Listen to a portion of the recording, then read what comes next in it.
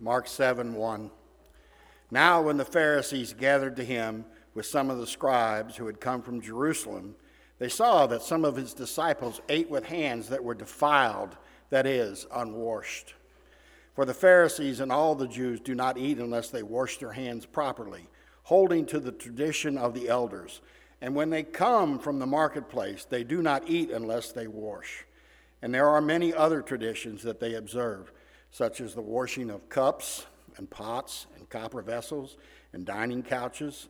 And the Pharisees and the scribes asked him, why do your disciples not wash according to the traditions of the elders, but eat with defiled hands? And he said to them, well did Isaiah prophesy of you, hypocrites, as it is written. The people honor me with their lips, but their heart is far from me. In vain do they worship me, teaching as doctrine the commandments of men. You leave the commandments of God and hold to the traditions of men. And he said to them, you have a fine way of rejecting the commandments of God in order to establish your tradition. For Moses said, honor your father and your mother, and whoever reviles father or mother must surely die. But you say, if a man tells his father or his mother, whatever you would have gained from me is Corban, that is, given to God, then you no longer permit him to do anything for his father or mother, thus making void the word of God by your tradition that you have handed down, and many such things you do.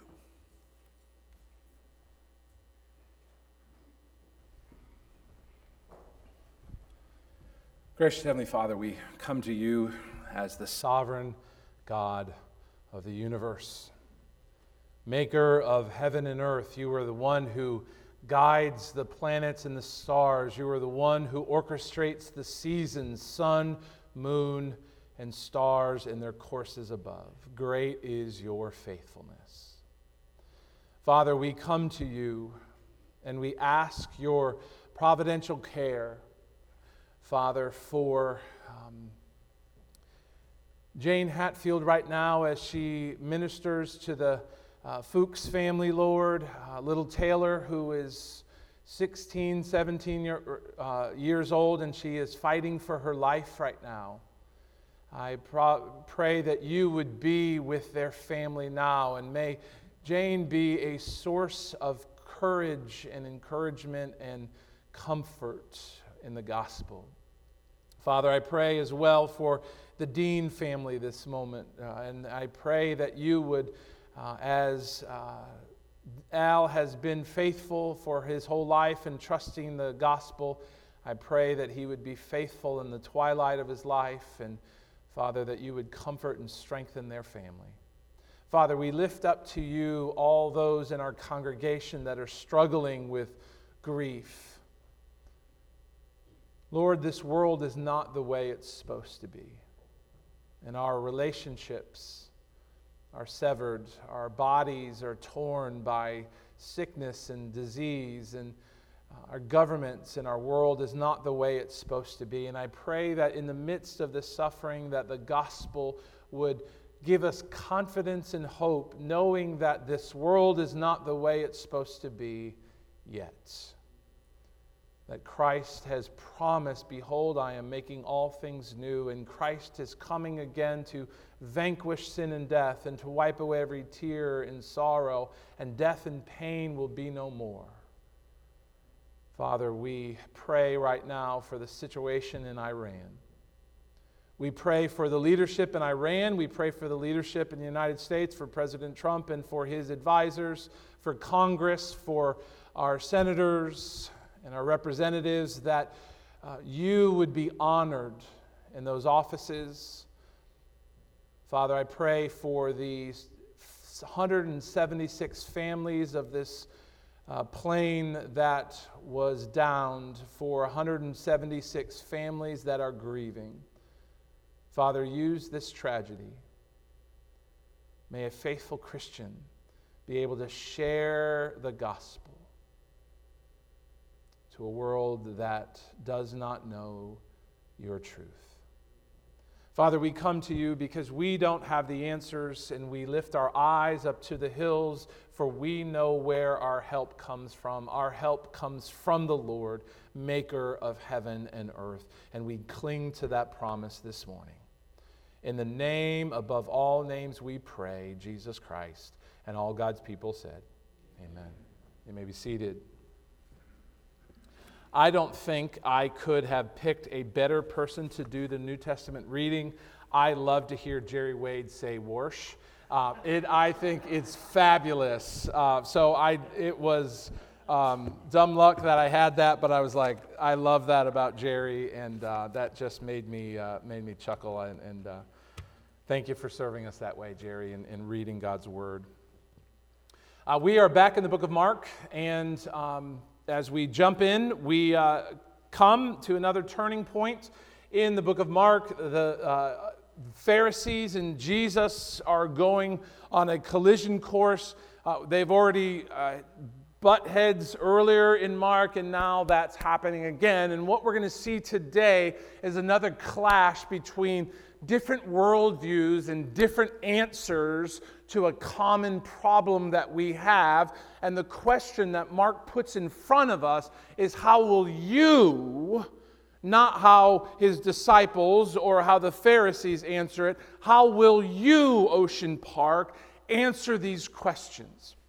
Now, a little bit of ways of putting some background in here to be able to get the bigger picture, the foundation of this begins with the holiness of God. Leviticus 11:45 is a foundational command of God that even Peter picks up in the New Testament, but it's this command, Leviticus 11:45, "You shall therefore be holy, for I am holy." You shall therefore be holy, for I am holy. And we sing about holiness. Most of you probably know the hymn. I believe it's number 1 in our hymn book. Holy, holy, holy is the Lord God Almighty. The great confession of Isaiah chapter 6, the triune God is holy. God is holy. And what holy means is that He is the creative force behind the universe who gives life to all His beings. He, God alone, is the source of all that is good and all that is beautiful and all that is true. God is pure goodness. God is pure power. God, in this world, in all of creation, is utterly unique from everything else. There is no one like God. God is holy. He is other. He is separate from His creation. But the problem when we sing God is holy, when we sing holy, holy, holy, we realize we're not holy. We're not clean and pure like God is. We have a basic problem. And we realize that impure people cannot enter into the presence of the perfect, powerful, holy goodness of God, because it will destroy us. Now, there are books on the market that talk about 90 minutes in heaven, or I died and went to heaven. And quite honestly, the theological word for malarkey is what I apply those to. Very rarely has any Christian been brought into the throne room of God or had a glimpse of the glory of God. And when they have, they didn't go, "Yo, Jesus, what's up?" When they got a glimpse of Jesus, they fell on their faces. And as Isaiah the prophet said, "Oh, woe is me, for I am a man of unclean lips, and I dwell in a people of unclean lips." God is so holy and so good and so powerful and so pure. And when we are given just a passing glimpse of that, we fall on our faces and say, "I am undone." Let me give you an example. just to break this down a little bit. This is the sun, or a picture of the sun. In our solar system, the sun is completely unique to everything else. The sun is pure power, is the source of light. There's nothing in our solar system that is like the sun. If NASA decided we're going to send space tours into the sun so you can go visit the sun, what would happen to this vessel as it gets closer to the sun? Sydney. It would melt. It would be destroyed. It would be undone. Why? Because we cannot come into the presence of the pure power of the sun, because we are not like that sun. So you can say in our solar system, the sun is holy. And it's not just the sun itself, this burning ball of fire, but the area around the sun is holy. And we know it is not safe to go into the presence of the sun. Why? Because the sun is bad? No. The sun is actually very good. The sun is what gives us life. If the sun was turned off, we would be destroyed. But the sun is so good and so pure and such light that we know that we can't look at the sun or it will be destroyed, but we can look at all the things that the sun does and gives us. We can't sit in the sun for very long, especially those of Irish descent. You can't sit in the sun very long because it will burn us up and it hurts us. Not because the sun is bad, but because the sun is so very good and holy and unique to all of the rest of creation. So, just as it is with God's holy presence, we who are incorruptible cannot go into we are not incorruptible. We who are corruptible cannot go in the presence of the incorruptible. In the presence of the holy, something must be done. And this is where we see the grace of God. That God, realizing that we cannot be in His presence, we would be undone, gives us grace to come into His presence. God makes us ritually pure.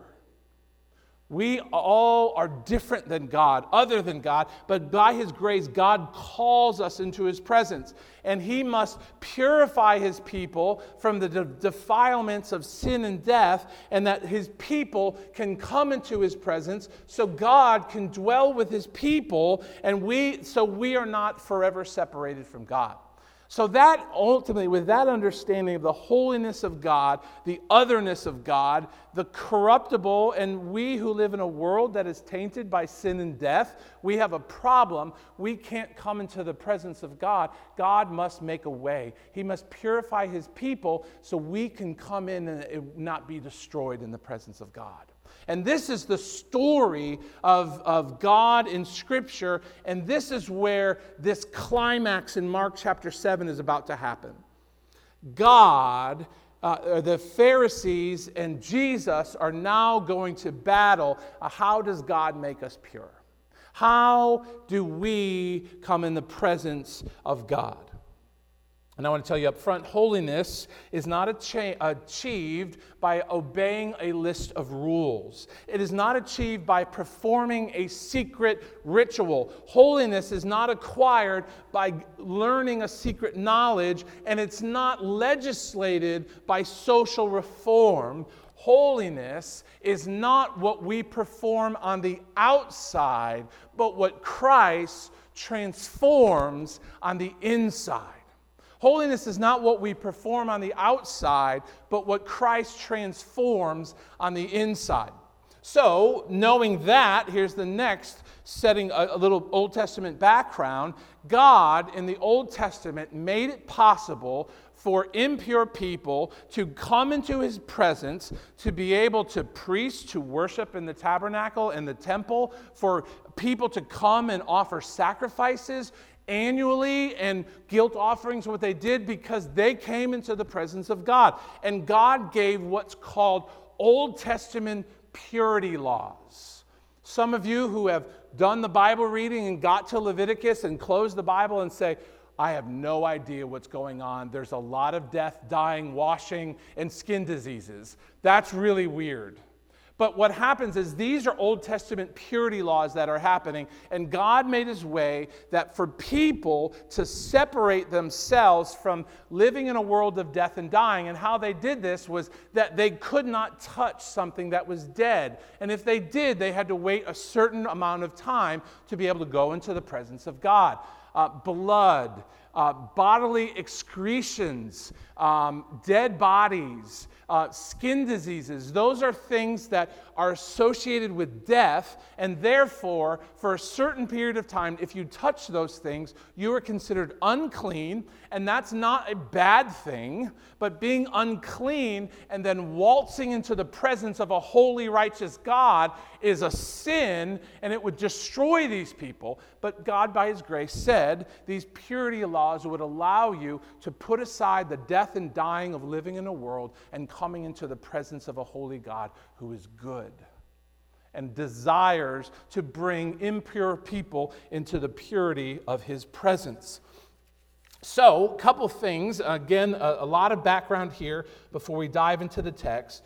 The first thing I want you to see, before we go, is Exodus chapter 30. Once a year, often the priests would go into the tabernacle, and the tabernacle was a mobile temple where the Spirit of God dwelt in the Holy of Holies, and the priests would have to go into the temple. And again, they are impure people, but before they would go in, they would wash themselves, wash their hands, and wash their feet from the corruption of living in a world that is broken. And here it is. You shall make a basin of bronze and stand with bronze for washing, and put it between the tent of meeting and the altar, and you shall put water in it, and when Aaron and his sons shall wash their hands and their feet, and when they go into the tent of meeting, or when they come near the altar to minister, to burn food offering to the Lord, they shall wash with water, so they may not die. And it was simply, God by his grace said, wash your hands, wash your feet, before you come into my presence, because where you're going is holy ground. And that was the grace of God to be able to do that. These were sinful people, just like you and me, but the grace of God said, wash your feet and wash your hands and come into the presence of God. Also, another thing is that once a year, that when families would give a peace offering or a guilt offering, they would have to come before the altar of God, and they themselves would have to be pure. And it says, all who are clean may eat flesh. And you're like, that's really weird. Really, if you eat barbecue, it was very similar to barbecue. You would offer your sacrifice on the altar, it would be cooked, and then you would eat and celebrate and rejoice. But any person who eats of the flesh of the sacrifice of the Lord's peace offering with uncleanness is on him, that person shall be cut off from his people. So God allowed a way for ordinary men and women, common men and women, to come before the Lord and bring their offering, wash and be cleaned, to be able to go into their presence, that they may offer an offering to the Lord. God's grace and God's law is good, Ocean Park. And his mercies are new every morning. He enables impure people like you and I. There are no pure people in this room, most especially this pulpit. We are sinful, and we have a holy God. But the beauty is this: we have a God who is gracious and mercy, compassionate, slow to anger, and abounding steadfast love. And he knows that we are dust, and he brings us by his grace into his holy presence to be able to do that. God is not a cosmic killjoy whose cruel desire is to rob you of happiness and deprive you of pleasure. There are many people who think, well, if I ever followed that Christianity thing, there would be an end to a lot of fun. It would be an end to temporary joys and fleeting desires, and it would be the beginning of knowing true, good joy. God wants you, every one of you, to flourish as you were designed, to find maximum joy, maximum love, maximum peace, which is only found in Him. Like Lewis says, we are content to go on making mud pies in the slums when a vacation at the beach is offered to us. We have no idea the joy that is found in the Lord. And when God gives us His laws and God gives us His grace, they're good. And so when the psalmist says the law of the Lord is perfect, why? Because it revives the soul. It brings us into right relationship with God. The testimony is sure, making wise the simple. The precepts of the Lord are right. Why? Because they bring rejoicing to the heart. There is joy in that. And here, what is the law? That sounds harsh. That sounds cruel. That sounds heavy. The more to be desired than gold, even much fine gold. Sweeter also than honey, the drippings of the honeycomb. Moreover, by them is your servant warned. In keeping them, there is great reward. The reward of the law of God is what leads us to God. It is what brings us into the presence of a holy God, where there is joy everlasting, love unending, and a peace that passes all understanding. Those of you who obey God's law enjoy His gracious law, not because we want something else, but the law of God brings us to God Himself. It tells us how to live in harmony with God and with His creation. He knows what we need. We need Him. We don't need more money. We don't need better health. We don't need a better spouse. We don't need a better paycheck. We need Jesus. And the law of the God is the path that leads us to Him. Christ is our treasure. Christ is our desire. Therefore, we willingly follow God's word, which is a lamp unto our path and a light unto our way. Now, Mark chapter 7, I promise that was not just the introduction.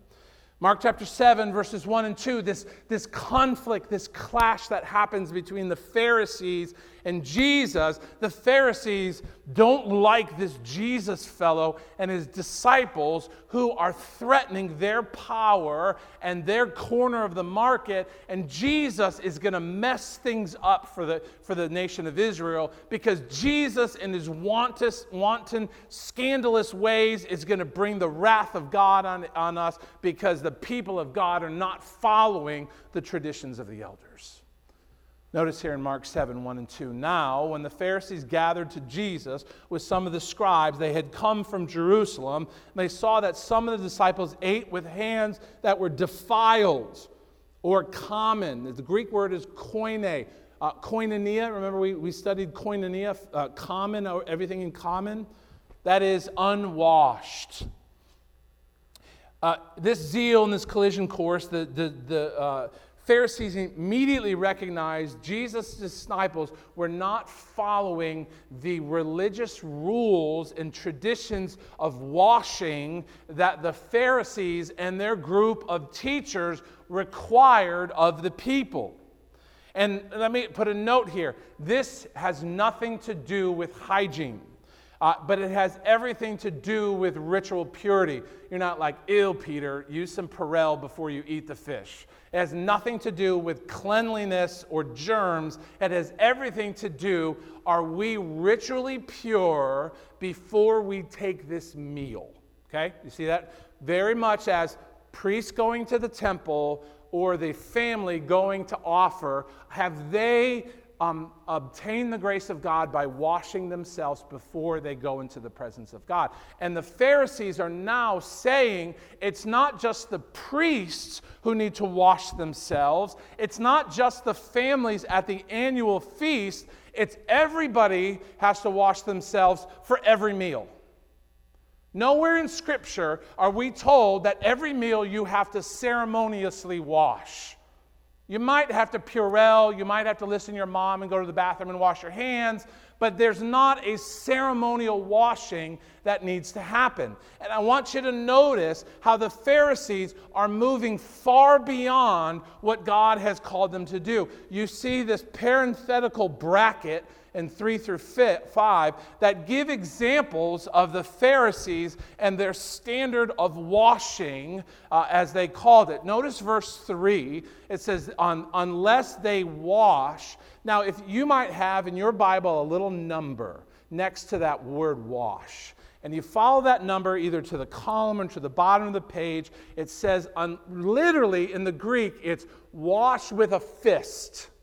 And then in verse 4, it says, and when they go to the market, they will not come back or will not eat until they wash. And you see another little number. You follow that down somewhere, and it says, unless they baptize themselves. And even Josephus, who was a historian, said sometimes that they would have to dip themselves in water to get all the filth of the Gentiles, all the filth of those people off of them before they partook of the food that they ate.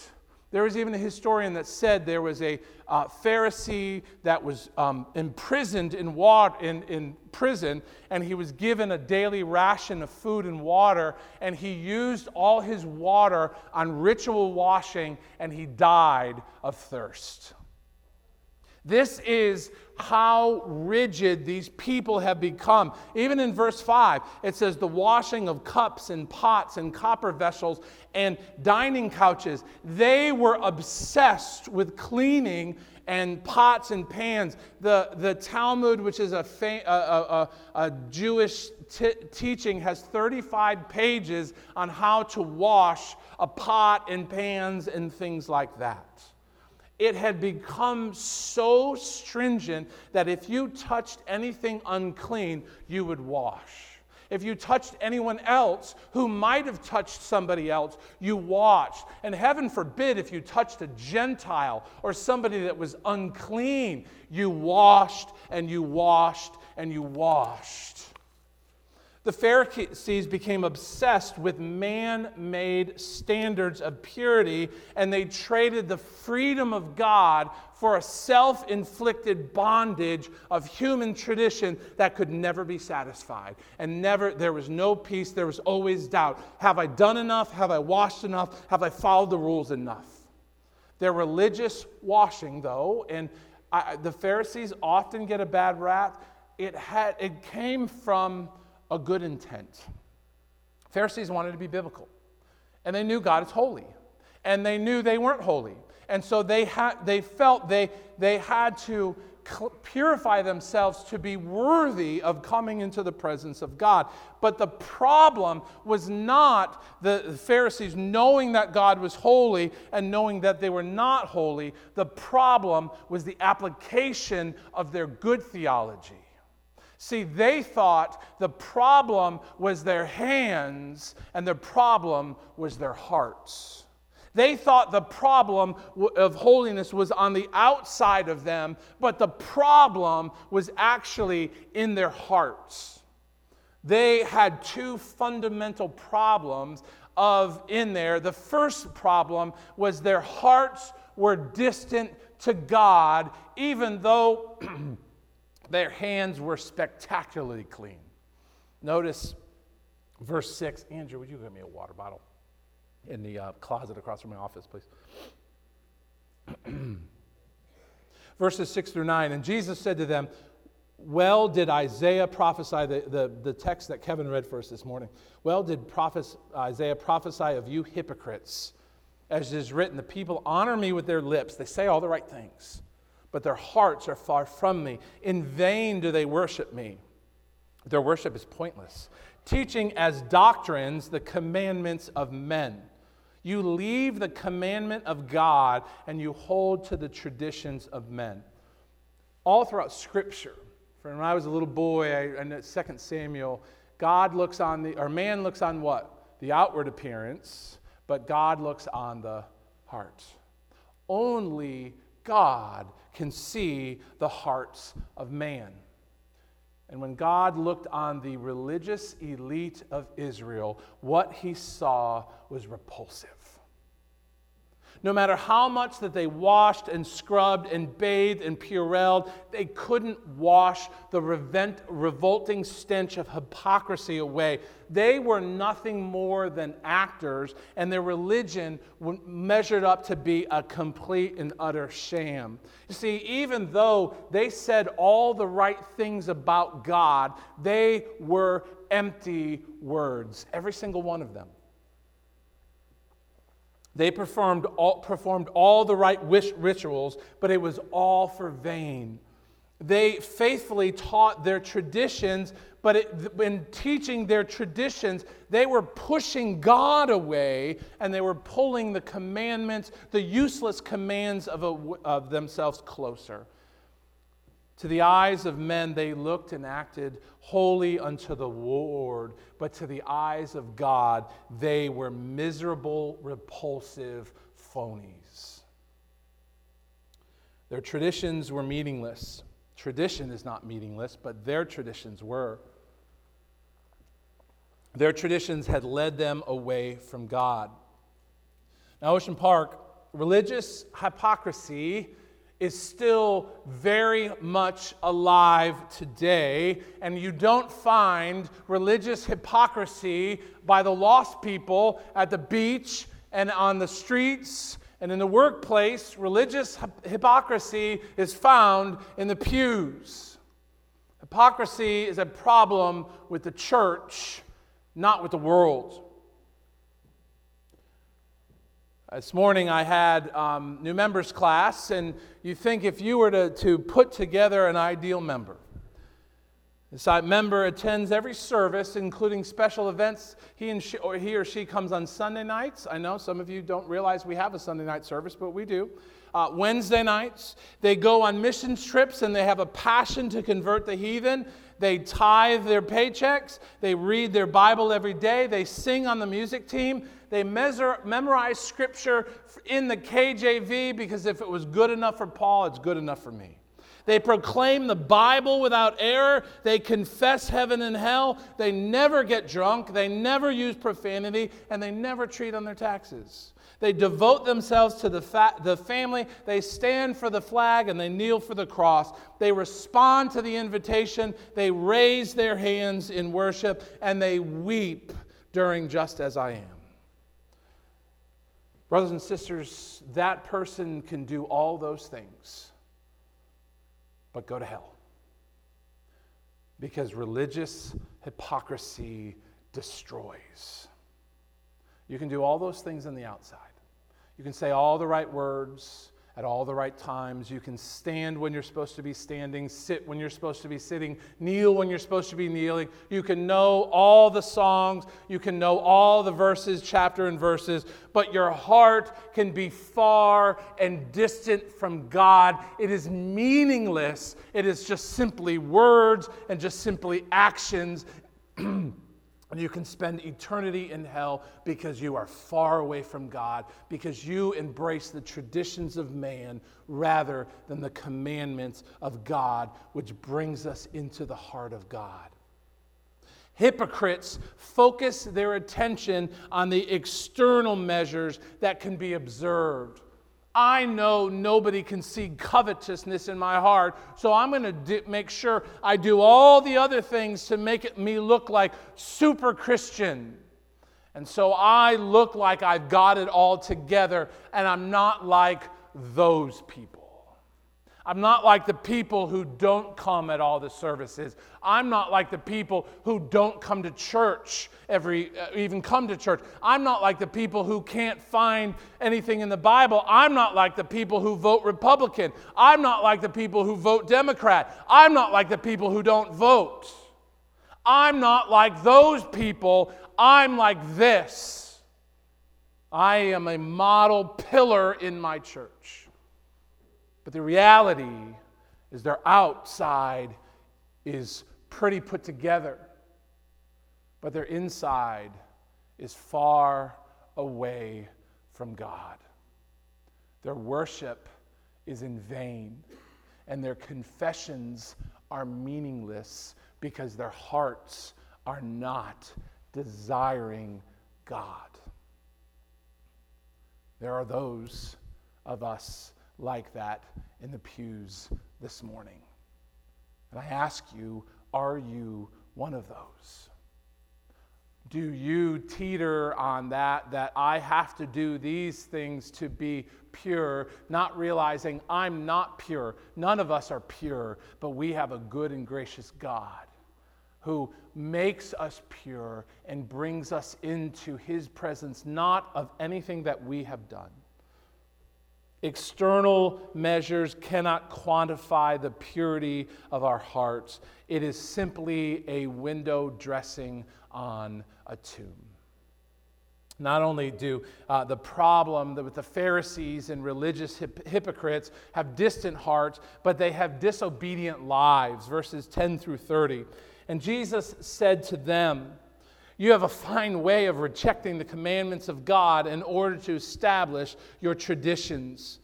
The Pharisees had gotten so enamored with their traditions that they were beginning unrecognizing the fact that they were beginning to disobey the explicit commandments of God that they claimed that they served. And Jesus gives them in this next paragraph a case study about how they are following their traditions, leading a holy, respectable life. Their hearts are far, and they're actually disobeying God, even though they say all the right words and do all the right rituals at all the right times. Notice verse 10, "For Moses said, 'Honor your father and your mother,' the fifth commandment. And whoever reviles his father and mother must surely die." God's serious about this. And the principle of the fifth commandment is crystal clear. God calls all children to honor their parents. Whether or not their parents are worthy of honor, we're called because God is our Father. Our hope is trust in Him. He gives us what we need, when we need, and the amount that we need. We can honor our earthly parents for better or for the worse. But notice in verse 11, the religious tradition and the self-righteousness, the pride, the arrogance, the churchiness, before church existed, of the Pharisees in verse 11. "But you say, if a man tells his father and mother, 'Whatever you would have gained from me is Corban,' that is, given to God or devoted to God. Everything I own is devoted to God. You can't have it now. Then you no longer permit him to do anything for his father or mother, thus making void the word of God by your tradition that you have handed down. And many such things you do." And he says, this is just a tip of the iceberg.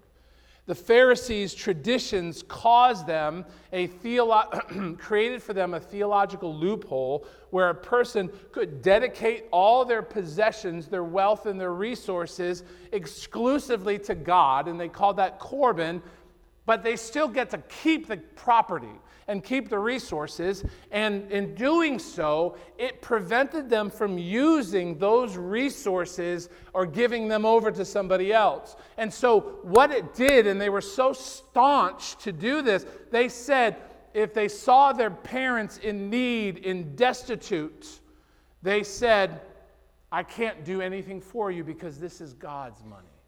These are God's resources. This extra room in my home, Mom, I know you're languishing in poverty and you have no source of income and a widow in the first century. I'm so sorry, but that room's the Lord's room and you can't have it."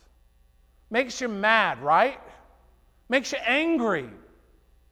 Religious hypocrisy is very easy to detect in other people, but it's almost impossible to see in your own life.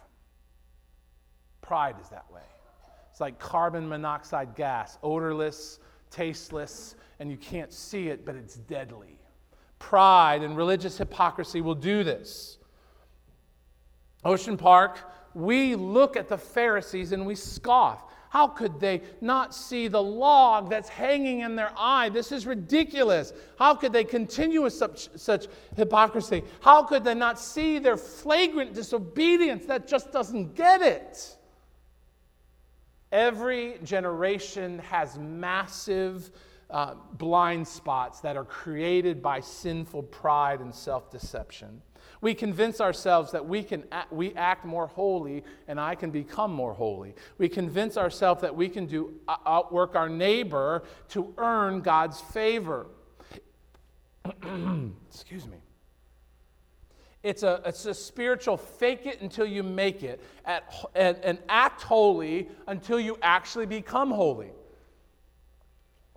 But the scripture says this is ridiculous. I'm going to go in, I'm going to sing the songs. I'm going to read the books. I'm going to give the offering. I'm going to attend the service. I'm going to sit when I'm supposed to sit and stand when I'm supposed to stand and kneel when I'm supposed to kneel. I'm going to follow all the rules. And if I do that stuff, God will accept me and I'll get blessings and I'll be holy. And that's good because that guy next door, he's not holy, and I need to get a little bit more holy than him because I can point to him when the judgment comes and said, I'm not like my neighbor, I'm not like my crazy uncle. I'm holy. I sang. I know where Amazing Grace is in the hymnal. I can find Genesis. Ocean Park, there are no spiritual traditions, whether it be Catholic or Baptist or Presbyterian or Mormon or Muslim, that can change your heart. You can't say enough penance, you can't walk enough aisles, you cannot learn enough catechism, you can't serve on enough missions, and you cannot fulfill the 5 pillars enough. It won't change your heart, it won't make you holy, and it won't give you life. We cannot make ourselves holy, and we can't give ourselves spiritual life. When I was in high school, my parents would go to New York City, go see a play or something like that, and they would often come home and bring me a gift, one of those little Statue of Liberty things. One day I remember they came home with a Tag Heuer watch. Now, if you ever Google a Tag Heuer watch, you're talking a couple $1,000s, and I even saw 26,000 big ones. My mom got it for $10 on the streets of New York City. I mean, that is a deal, okay? I seriously thought I was hot stuff. There was a problem that every day my watch was a little too slow. And I had to fix it every day to make it right. And one day I noticed that the watch itself had completely stopped. And as I looked at it, I said, that's funny. The Tag Heuer emblem had unglued and had stuck between the minute hand and the second hand. That watch was a fake. And it wasn't even worth the $10 my mom had paid. Ocean Park, our attempts at being holy on our own are like that fake watch. Absolutely worthless. We can dress ourselves up with all sorts of traditions that appear righteous and holy compared to those around us, but they are absolutely worthless if our heart is not desiring God. And knowing that God is holy and we are not, and we need the grace of God. The first time, the hour I first believe, today and every day. We cannot enter the holiness of God with unclean hearts. It's dangerous. We need a radical change. Resetting the minute hand on the clock will not do it. Religious traditions will not do it. Education and culture will not do it. Political revolutions will not do it. Voting in the other guy will not do it. Social reforms, as much as we need it, will not do it. There is only one answer to our problem of unholiness, and that's called regeneration, or called being born again. And there is no power in the world that can make your bad heart good or your unclean heart clean. And that's the good news that the gospel tells us, is that we were dead.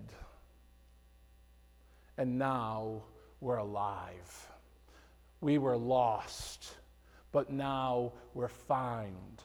I was blind, and now I see. Why did that wretch experience that? God's amazing grace. unearned favor of God, nothing that we did. Jesus told Nicodemus in John chapter 3, "Truly, truly, I say to you, unless one is born again, he cannot see the kingdom of God." There is not a tradition or all the traditions that can make us holy and safe in the presence of a holy God. It's only God's grace changing our hearts. We need a new heart that will be purified and is promised in Ezekiel, fulfilled in the new covenant, which we will celebrate at the table today. I will give you what? A new heart. Something we can't do. We can't give ourselves heart transplants. Jesus has to give us a new one. And I'll give you a new spirit, and I'll put it within you. I'll remove your heart of stone from your heart of flesh, and I will give you a heart of flesh. And later in Ezekiel says, which is beautiful, I will wash you with clean water, and you will be clean. We need a resurrection. Romans chapter 6, did you not, all of us have been baptized into Christ Jesus. We're baptized into his death. We are buried with him by his baptism into death, in order that just as Jesus was raised from the dead by the glory of God the Father, we too might walk in newness of life. We may be holy as he is holy. Because the life that we live by faith. We're a new creation. The old has passed away. The behold, new has come. Brothers and sisters, the gospel brings a radical change. It brings a new birth, a new heart, a new creation. It brings a resurrection. And apart from Christ, we are desperately lost. We cannot go into the presence of a holy God. It is not safe. It is dangerous, not because God is a merciless tyrant, but because he is so good and it would destroy us to go into his presence. We must come to Christ, trusting his grace, trusting his work on the cross, trusting his resurrection. We cannot polish the outside. We cannot follow the traditions. We cannot educate ourselves. We cannot do purely good things. And none of those things would change us. Because our hearts need to be changed by Christ, to be transformed. We need Christ's life. We need his holiness. We need Christ's transformation, because nothing else will do. I ask you, if you don't know Jesus, but you've been trying awfully hard to be really good, but your goodness is as fleeting as your New Year's resolutions. Your goodness, though you know God is good and you are not, you've tried so hard, stop. The promise of the gospel is Jesus has did it all. Jesus paid it all. We trust the promises of God that says all who come to the cross and trust the work of Jesus will be saved. And for those of you who have trusted Jesus with your life, day in, day out, say, Lord, I believe. Help my unbelief. Help me to be holy. Help me walk into newness of life. Pour your Spirit into me. Convict me. Lead me. That I may honor Christ in my life and be holy as he is holy.